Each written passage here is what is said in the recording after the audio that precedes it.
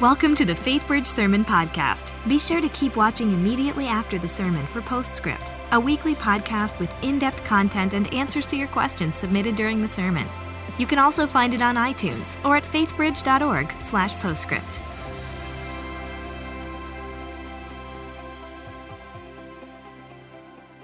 Welcome. Glad that you're here at FaithBridge. If you're in Center Court West, if you're at the Woodlands, if you're online, however it is, we're glad that you're here. So, we're going to go to Galatians in the New Testament. So why don't you turn in your Bibles to Galatians over there. And if you need a Bible, just wave at one of the ushers coming in the aisles right now, and they'll be glad to let you borrow one. Or you can just keep it. It's our gift if you need a Bible.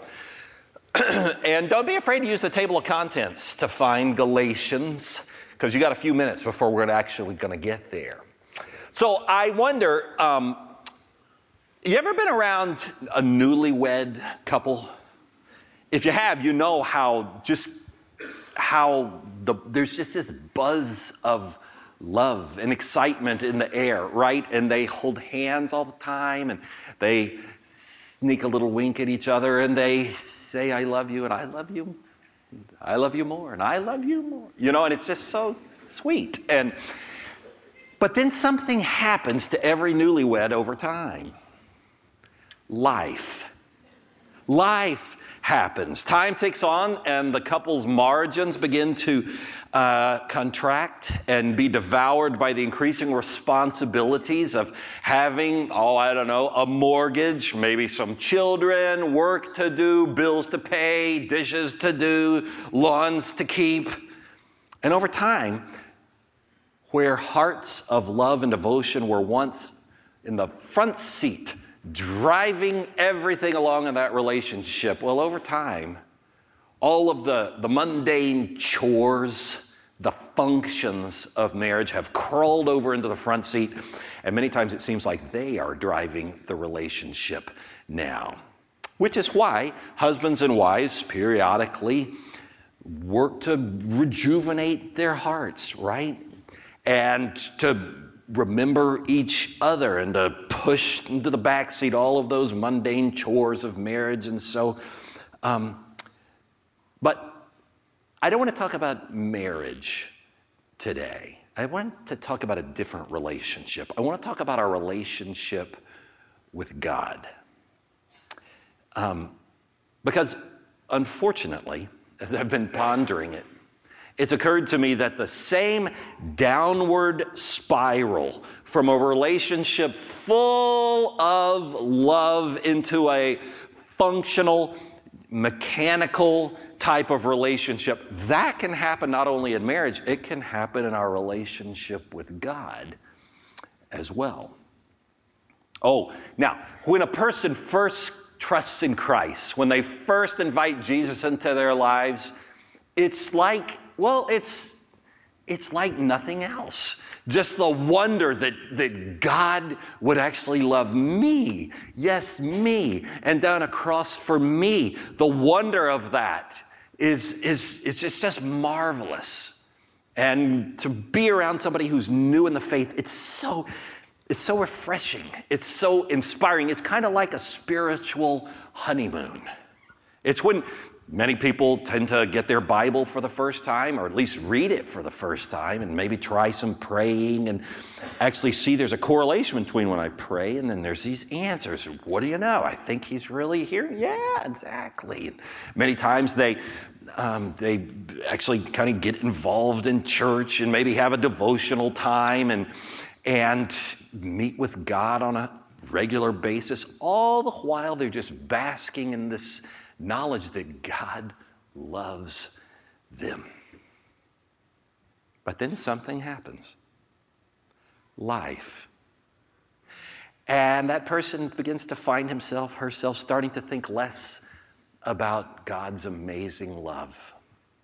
You just begin to sort of take it for granted. Yeah, I know he loves me. That's kind of old news. Sort of like husbands and wives can do with each other, right? And this type of Christian, well, he or she probably continues to go to church, maybe not quite as regularly as they used to.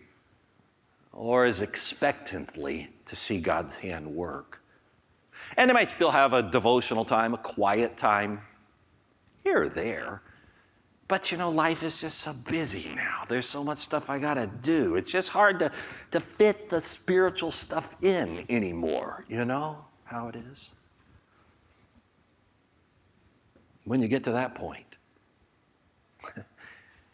your walk with the Lord is no longer sweeping you along like a raft full of teenagers swept down the river's summer rapids. Nope. When you get to that point, your faith feels more like you're treading water in a warm, humid, stagnant pond in the dead of summer, wishing somehow that it could be refreshing, but it just doesn't feel so refreshing. It feels like drudgery. Oh, many times that person will say, well, I know I should still go to church and be active, and I know I should have devotional time, and I ought to invite somebody to go to church. I know. But the more you inventory all those sorts of things that you're not doing, the more frustrated, discouraged that you begin to feel about it all. And what once started out as an exciting, vibrant relationship full of love for the Lord now has become dry. Sort of just a going through the motions, a functional relationship with God that doesn't really make your heart beat fast anymore. And whether or not you ever articulate it, you can even start to resent God for, kind of holding you captive to do the religious stuff that you probably wouldn't do otherwise, but for the fact that he does tend to hold a little bit of a trump card, and that trump card being the threat of eternal damnation. And that's a little bit of a trump card, right? Well, if you were here several weeks ago, you know that I was very transparent with you, and I shared just straight from my heart about my own spiritual journey in the recent months, and about how over time I now realized that I had moved gradually out of a vibrant walk with the Lord, not even aware that this was happening, into a more perfunctory, dry, functional relationship, sort of just a going through the motions with God. I referred to it, if you weren't here, as sort of sleepwalking in my faith. Sort of like my faith had just sort of kicked into autopilot. But it wasn't really stirring my heart anymore. And then I told you about how right around Easter, something began to happen. The Lord started to bring me out of this malaise and catapulting me into an all new place spiritually. And I'm telling you, he has been stirring me up ever since. And just doing so many wonderful things, and my soul has so many answers to prayer, it's an amazing thing. And so here I am, having come through this cycle of the soul that I've just described. And I wish I could tell you, it's the only time I've ever passed through that cycle, but it's not. The truth is, I've gone through that cycle several times in my lifetime. But that has got me thinking, all right, this time around, for crying out loud, by the time you're 50, and you've worked in a church for more than half your life, shouldn't you have figured out how not to keep going through that cycle of the soul again and again? Well, I do take some comfort in reading some of the great classics, devotional writers, people like St. John of the Cross. They also attested to having their cycles of the soul and referred to them as things like the dark night of the soul. But I figured, since I'm on the top side of this cycle right now, I've decided I'm going to leverage everything I've got to trying to figure out what does one need to do to try to stay closer to that top side of the cycle of the soul. And I've concluded in searching for kind of what the, essential components of renewal or revival, what those might be, I've concluded that there are two. That there's two things that are really essential. Perhaps more, but at least these two. And today, I want to discuss the first. And next Sunday, I'll discuss the second. But the one for today, the one to which I would point when people say, so what do you attribute this sort of renewal of your soul to? This is what I'd point to. It's so simple. It's so basic, but it's so good, and I want you to get it. I tell people, I feel like I've just gotten saved all over again. That's what I feel. I just feel like I've gotten saved all over again. Now, let me unpack that for a few minutes. First of all, by making clear, when I say I feel like I've been saved all over again, I don't mean I've literally gotten saved all over again, because I know that when I was in fourth grade, that's when I trusted in Christ. That's when I came into salvation through Jesus Christ, by grace through faith. It's just that, I don't know, in the last month, I've been feeling the joy of that salvation again. Almost as if I was back in fourth grade again. I suppose it's kind of like when a married couple goes on an anniversary getaway. They have a little trip, maybe go to a favorite place, maybe leave some of the chores and the functions of marriage behind for a few days. And in that time, they experience the joy of their marriage again. Something begins to spark again. And what had frozen up begins to thaw and grow warm once more, as their hearts are brought to life for each other. Well, I think similarly, spiritual revival is always directly related to the experiencing of one's joy, of one's salvation, to experiencing the joy of one's salvation again. So, why, if this is the case, don't we just stay there? That'd be a good place to stay, right? Here's why. Because life happens. It beats us down, and as it does, we lose the wonder that our great God would actually love us just the way we are. And here's a danger in that. And this is what I'm driving at. I want to make sure that you get. When you lose the wonder of the joy of his love, of the joy of his salvation that he offers through Christ, you'll start to fall into the same trap that the Galatians found themselves falling into. This is what I want us to look at in Galatians chapter 3. I told you we were going to get there, and here we are. Let me give you the context before I read it to you. You have to understand, the Apostle Paul, he was writing this letter to these Christians who were gathered in the city of Galatia, which was beneath the Black Sea in modern-day Turkey. And things had started out so well for them as they'd heard the gospel and trusted in the good news of Jesus and what he had done for them. It had started out so well, but things had gone south for them. South, because as that became sort of commonplace, oh yeah, Jesus loves me, God loves, I know, yeah. They became vulnerable to some heretics, some imposters who slid in to the church, and they began to teach a different message. And they began to teach these Galatians, now, you thought you had all of the gospel. You thought you had all the good news, but you didn't. You didn't? No, you didn't. Let us tell you what you've been missing. Okay, we don't want to miss anything. What you've been missing is, don't you realize, you had to become Jewish before you'll be good enough to become a follower of Christ. Really? We got to become, Jesus never said that part of it. Well, I know, but trust us. You've got to come now, and you've got to do all of the things that Judaism required. And that's a lot of laws, and that's even some things that will affect your body. You're going to have to do those sorts of things to demonstrate the most practical signs of being Jewish.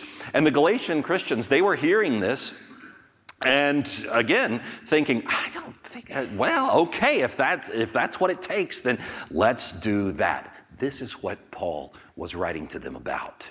Let's read what he says in chapter 3, verse 1.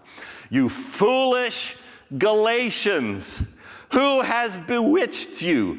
Before your very eyes, Jesus Christ was clearly portrayed as crucified. I would like to learn just one thing from you. Did you receive the Holy Spirit by the works of the law or by believing what you heard? In other words, how did you first come into the faith, he's saying? Was it because of something that you did, something that you achieved? Or wasn't it just because you threw yourself at the love and the mercy and the trust of Jesus Christ? You threw yourselves into his arms and trusted in what he did for you on the cross. Verse 3, he says, are you so foolish that after beginning by means of the Spirit, you're now trying to finish by means of the flesh? In other words, he's saying, are you really convincing yourselves that the gospel was good enough to get us started, but it's not enough to get us finished? It's not enough to get you finished? No. Now you got to come through with your end of the deal. Paul's saying, are you really that foolish? I mean, if Christ really came to live the sinless life of perfection that you couldn't live, so that he could die the death of punishment that you deserved, so that he could conquer the grave and rise victoriously and sweep you into that resurrection, into that life, what part of that is incomplete? What part of that wasn't enough? What part of that beckons you to say, well, I know what you did for me, God, was enough to get me started, but I know it's not enough to get the job finished. I know. Now, God, I know that I've got to come through with my end of the deal. I know there's a catch in this deal. Grace gets us started, but now it's up to me. And I'm going to show you. I'm going to show you through all the religious things that I do, and I'm going to be so good, and I'm going to be so faithful. I'm going to show you that I'm worth the saving.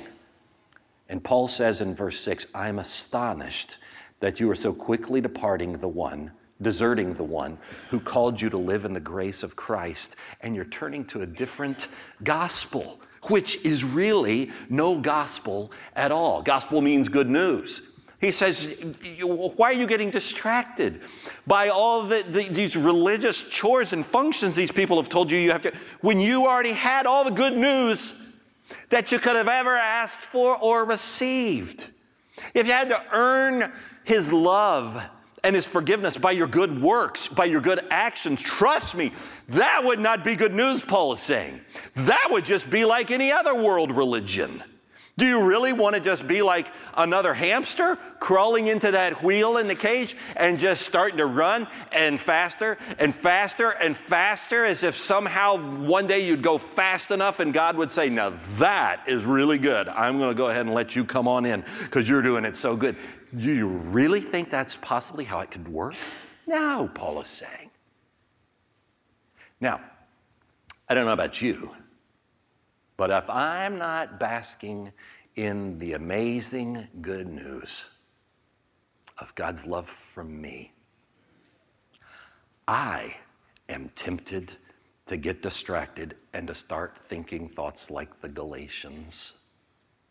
You know why? Because if just even a little bit of my salvation could depend upon my merits, my works, my actions, my morals, honestly, it'd make me probably feel a little bit better about the outcome, because I'm a control freak. And I like to know that, I'm kind of in control of how things are going to come out. Plus, everything else in my life, and yours as well, has always correlated to things that I've earned or done or accomplished, right? It starts back in childhood. I remember when I was a child, you had this experience too. They counted up how many spelling words I got correct on the test every Friday. And then they counted up how many A's I got and how many B's I got and so on. And then when you get older, they start keeping tabs. They start tallying how much money that you're earning. And as you get older yet, you got to start tallying how many pounds you've been gaining, so that then you can tally up how many pounds you need to start losing, right? And so all of life, it just never stops. It's all about tallying and measuring and working for whatever that we get. And that's why Martin Luther said 500 years ago, our hearts are hardwired for works righteousness. The idea that whether God loves us must surely be determined by what we do, by what we accomplish. But that's not the gospel. And it is exhausting. But it has nothing to do with what Jesus ever said. That's not good news. By the way, what is the good news? What is the gospel? It's this: that God so loved the world that he sent Jesus to live that life you couldn't live and die that death you deserved, to rise victorious. What's the gospel? The gospel is all about the fact that you and I are saved by his grace through putting our trust, our faith in him, that it's a gift from him. It doesn't correlate to anything we ever did. He loves you just because he loves you. And it has nothing to do with anything you ever accomplished, past, present, or future. In a nutshell, the gospel is, to borrow from another person, that there's nothing that you could do that would ever make him love you more, and there's nothing you've ever done that could make him love you less. And the reason it's called good news, it's because it doesn't really make sense. Think about it. Does it make sense that a God who is perfect, who is holy, who has no sins whatsoever, would look down upon the likes of you and me and just love us? That he would love you, that he would love me just the way we are? Heck, I don't even love you or me the way that we are, right? Does it make sense that our perfect God would have the patience and the bandwidth and the love in his heart for us that way? No, it doesn't compute. This is why we're so prone to slipping into the mindset, not unlike the Galatians. And it's why Jesus kept on telling stories to try to help us understand. You don't understand. He's a good, good father. That's who he is. Jesus said, it's sort of like this. Suppose the father had two sons. And one of those sons, he was really good and obedient and all that sort of stuff. And so you think, okay, so he's like the favored child and he's going to win in the end, right? Right? Nope, that's not right. What happens? Because there was this other brother, and he was a scoundrel.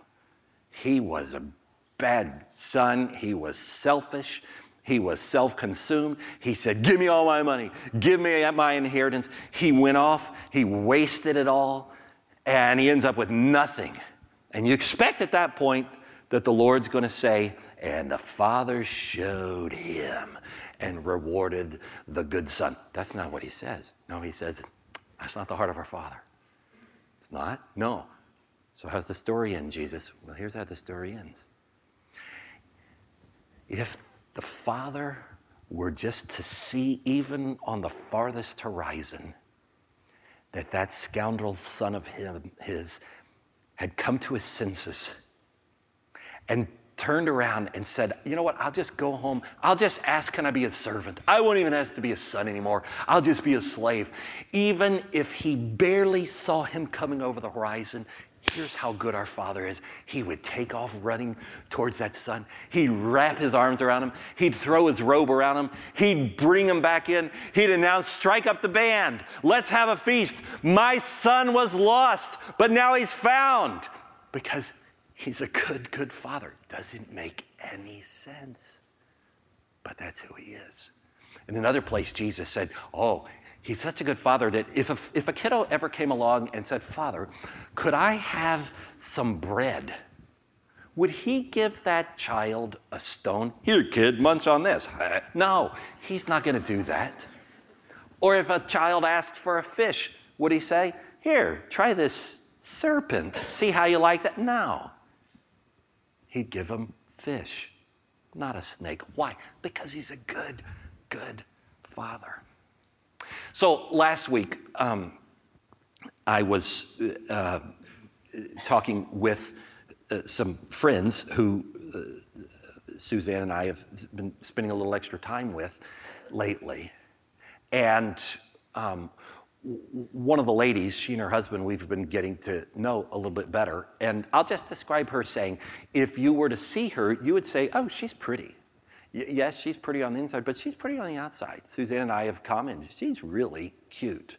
But as we've gotten to know them, we've come to understand she's never been able to see herself the way the rest of us see her, because she's always been sort of a victim of this bad, destructive self-image, self-talk, body shaming kind of stuff. In fact, it led her into anorexia, and by the time she was in college, she tells us that she had to go to the hospital for like a month or two. She'd gotten down, so it almost killed her.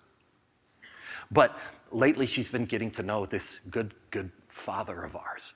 She joined a small group, and she's been growing and starting to read her Bible and learning more about who he really is and how much he really loves her. And this past week, she said, I had a God sighting. That's just our little handle for where did you see God's hand maybe work in your life, or maybe an answer to prayer or something. She said, I had a God sighting this week. I said, oh, good. What was your God sighting? She said, well, this past week, for the first time, I looked in the mirror, and for just a moment, I saw myself the way our Heavenly Father sees me. Well, the room was hushed because we had all heard her talk openly about the struggles that she had had.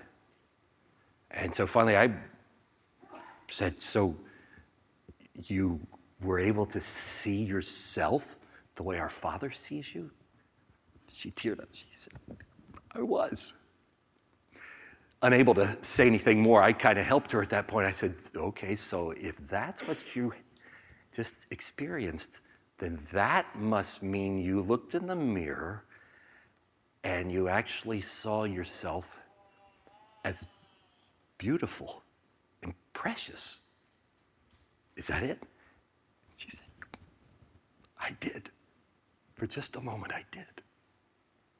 And I thought, oh, he's a good father.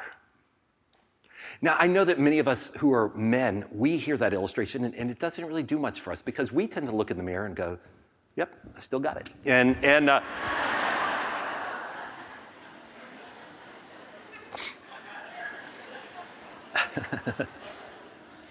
But you know, when one of my boys sins, when one of my boys acts up, I'll tell you what, it saddens me. It sometimes even maddens me. But it never changes my love for him. It never changes our relational status, right? Because I'm still his father and he's still my son. Now, in those moments of rebelliousness, in those moments of hard-headedness, our fellowship may cool off a tad, but my love for him doesn't change. And like I said, he's still my son, even when he sins. And I've realized, even though it doesn't make sense, nothing he ever does makes me lose my love for him. I keep on loving him. Oh, now there's plenty that he can do to drive me a little crazy, to disappoint me, to make me upset, to make me angry. But even then, at the end of the day, I still love him. And I can't help myself. And Jesus said, if you who are evil, if you know how to give good gifts to your children, then just think how much more our Father in heaven knows how to give the same sorts of gifts and love to you. I'm telling you, if you could let his love, if you could let that soak into your soul, I'm telling you, it would change everything about your outlook. Now, I know some of you right now, you're thinking, okay, well, Pastor Ken, this is like so basic, that God loves me and the gospel. And I know the gospel. I can tell the gospel to anybody. Jesus came and he died and he rose and trust him. And I know that. Yeah, see, I did too. And that's the problem with where I was a couple of months ago. And I just have a sneaking suspicion it's the problem that many of you are having in your own spiritual journeys right now. See, many of us, we know this good news. We know it up here. The problem is we don't still remember it down here. And when it happens to you that way, I'm telling you, what begins to happen is you begin to sleepwalk in your faith at that point. You still cling to doctrinal truth, at least for a while, until you start getting lulled over by the Galatians. You keep plodding through life with hardly a thought, though, about his overwhelming love and his goodness for you. And there's a world of difference between understanding it and experiencing it. If you're experiencing the love of Jesus Christ afresh in your heart, you'll get the benefits. I'll tell you one of the big benefits that I've discovered. You find it in 1 John chapter 4. In John chapter 4, he said an interesting thing. He said, when God's love is shed abroad in your heart, well, that's Romans 5:5, but when it's shed abroad in your heart, something will happen. You will not experience fear because perfect love casts out all fear.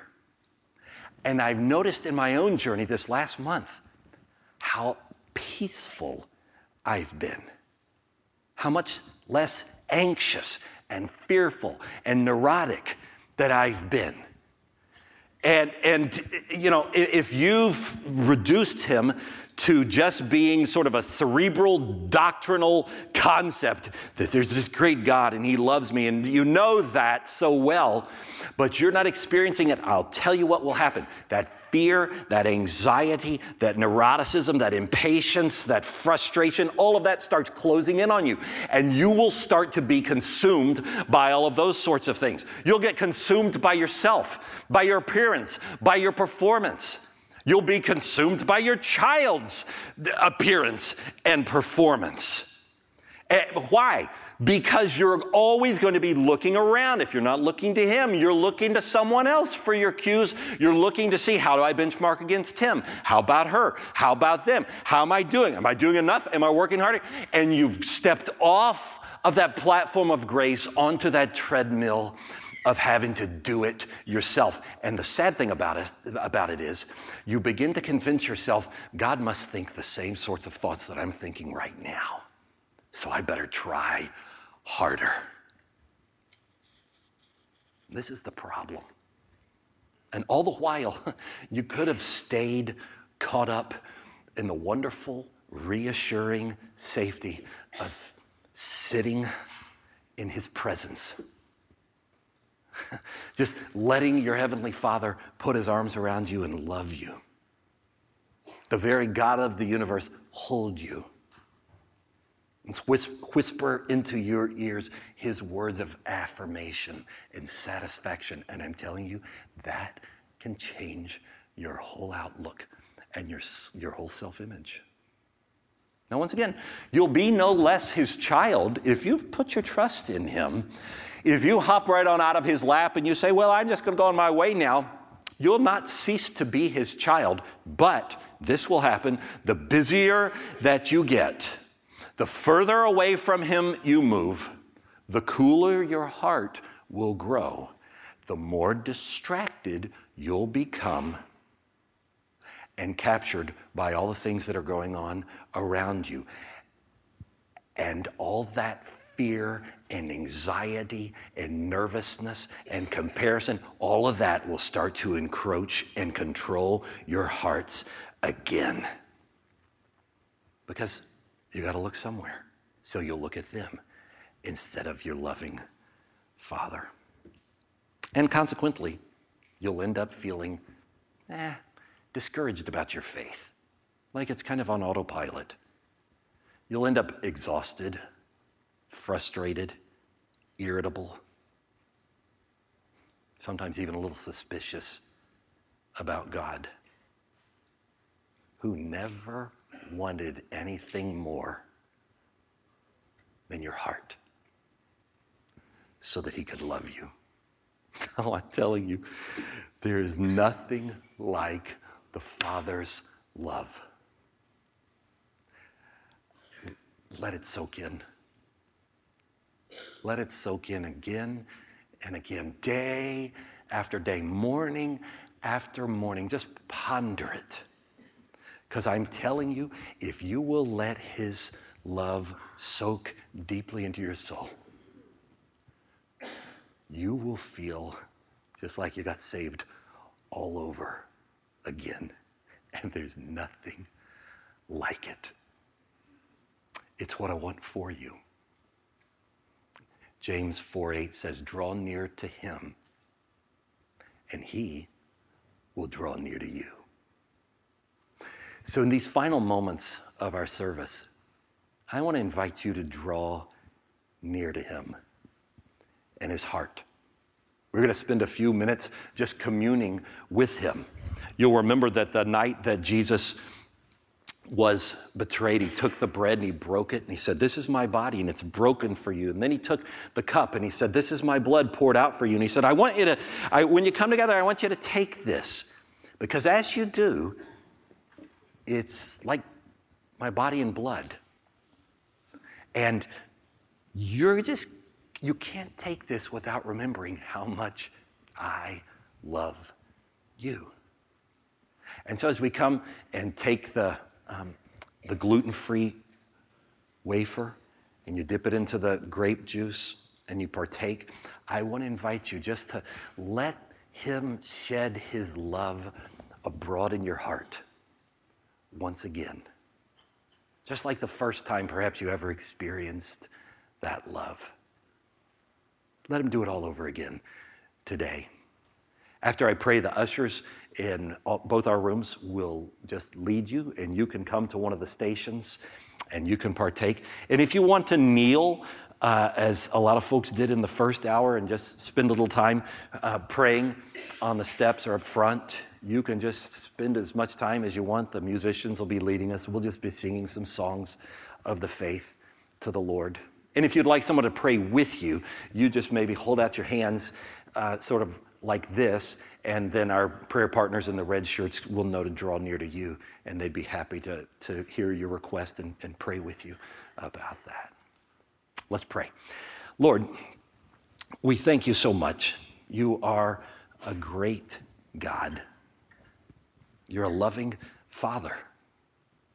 You beckon us, come near to me, because I want to come near to you. Forgive us, Lord, for how often we turn you into some sort of gotcha, bait and switch ogre in the sky.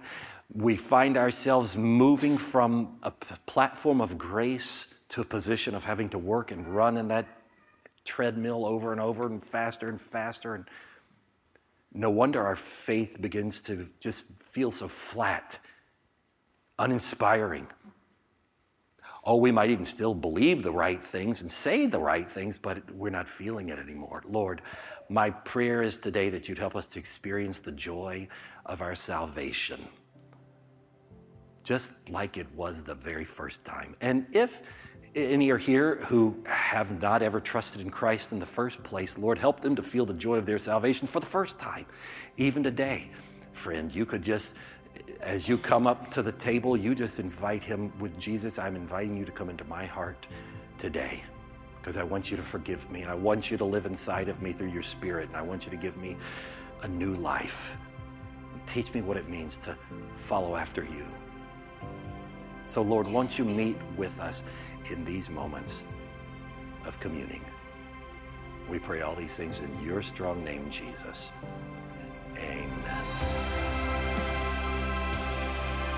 Welcome to Postscript, Here we hope to answer your questions and help you dig deeper into the messages and sermons at FaithBridge by talking with the teacher of the day.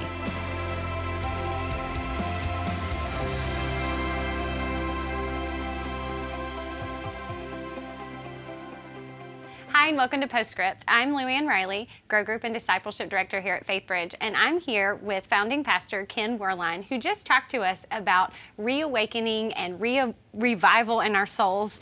You're talking about this soul cycle that, as believers, you mentioned you've been through several times that you can look back through, and we're talking about how you feel now at this stage of your cycle, which is this joy of experiencing the newness and freshness. The joy of my salvation. Yes, the joy of your salvation. And so I just have a couple questions about that. So as you mentioned, you can look back and see this cycle, and we saw in the Galatians kind of the cycle that they had gotten into, and they were like, no, the gospel is alive, and it's so much bigger than this. And so you're in that cycle now. And so I wonder, though, is it possible to stay there? Is it possible to continue experiencing that joy all the time without cycling back, or is that like a mountaintop experience that just comes and goes? Well, how do we stay there? yeah, ask me in a few months, right? I would like to think that one can stay there longer than most of us do. I don't know that we can stay there all the time, because there is a waxing and a waning to the soul and to feelings, and even physiologically, as endorphins are released when we're having, times of excitement and love, and finally your endocrine system even has to correct, and you kind of have to go down a little bit. And so I don't know if it's altogether possible. I do think it is probably possible for us to go further with it and more frequently than most of us in American Christianity are accessing. Why? Because I think, like I preached about, I think so many of us are just prone to letting the other things of life crowd out the Lord. And what has your mind has you. And if you give your mind over to those things, then it only naturally follows that things are going to begin to grow cooler in your soul. So what do we do? Well, I think certainly we utilize the spiritual disciplines or the tools that we talked about back in January, prayer and Bible study and these sorts of things. Even there, though, I think we can fool ourselves, right? Because, I'll speak for myself. There's plenty of times that I have hastily read my Bible verses for the day, maybe written something down in my journal,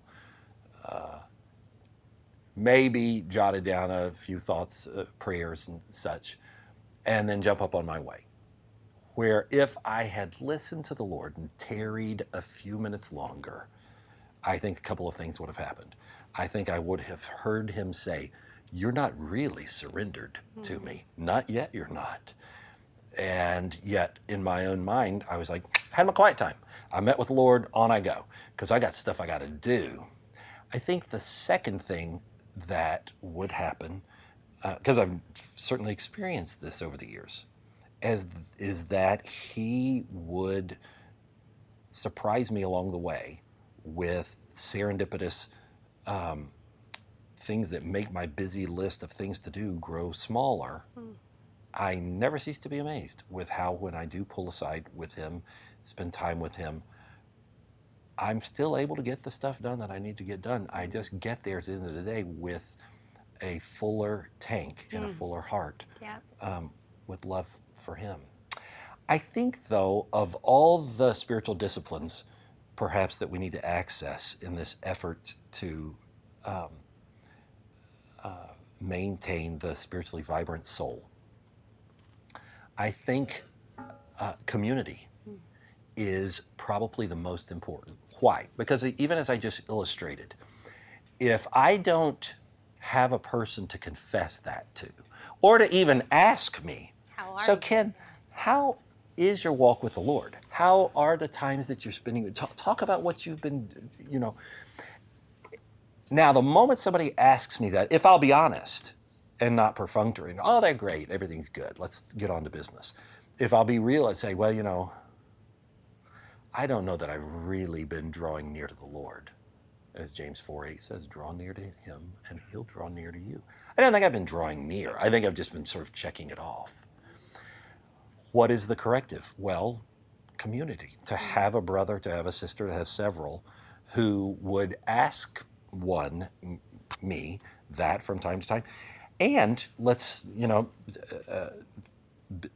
experience the benefits from the opposite direction.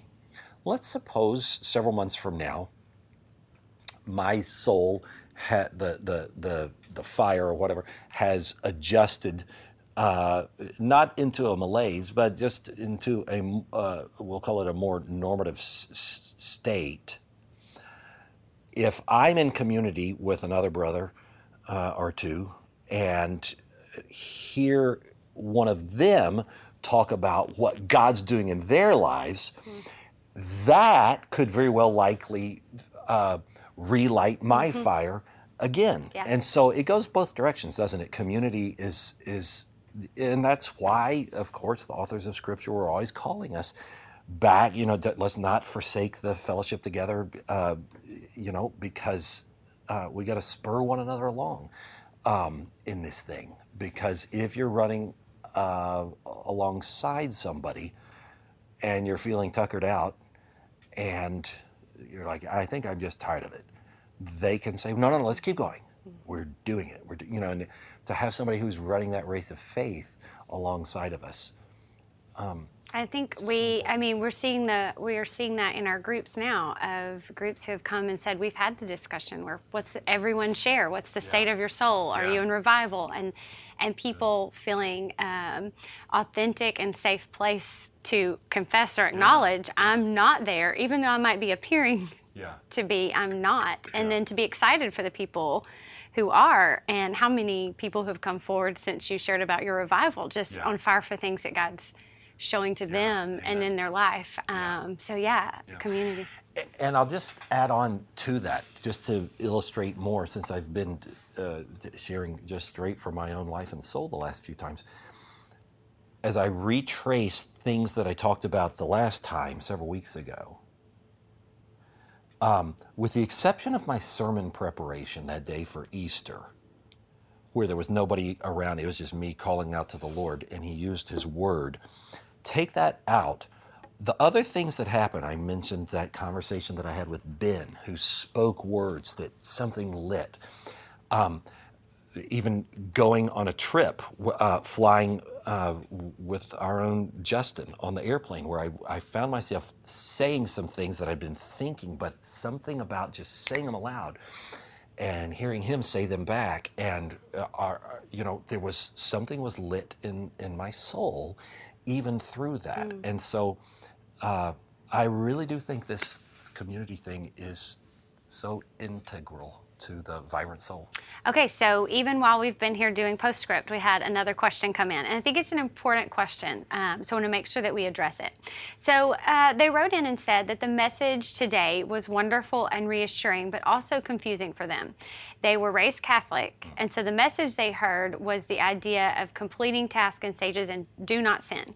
And so the question that they're asking is, if he loves us no matter what pushes us not to sin? Other than the commandments, how do we decide? Yeah, and that's a great question. I think that's one that lots of us wrestle with.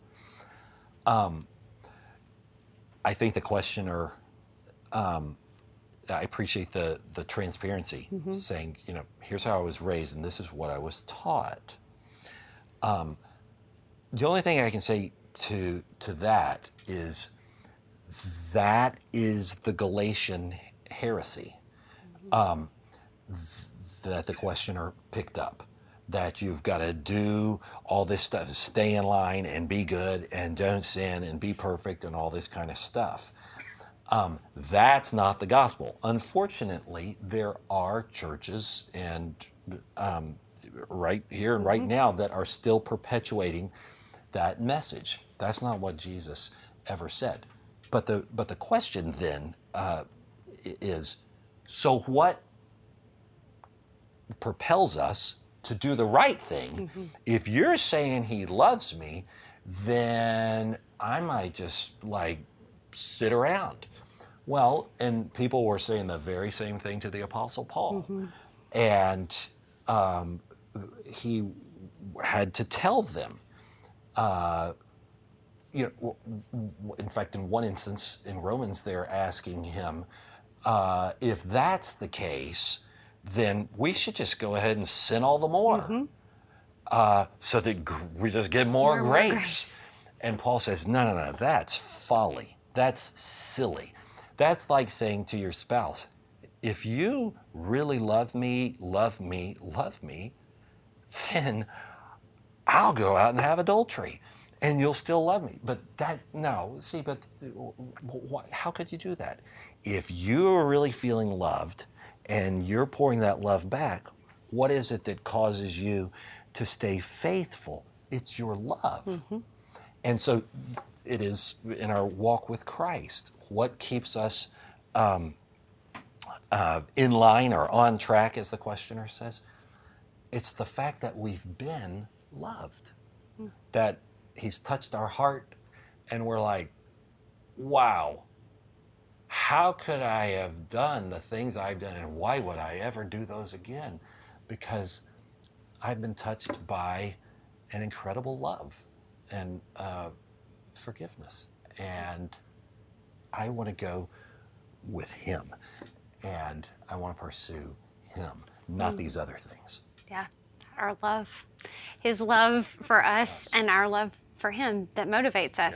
Yeah. So you told us today that there were 2 things that you were going to talk about. Yep. And today you talked about one. That's right. And you said you would talk about the second one next week. Can you give us a little bit on the second one? I will. Okay, so what next week we're going to talk about is the Holy Spirit.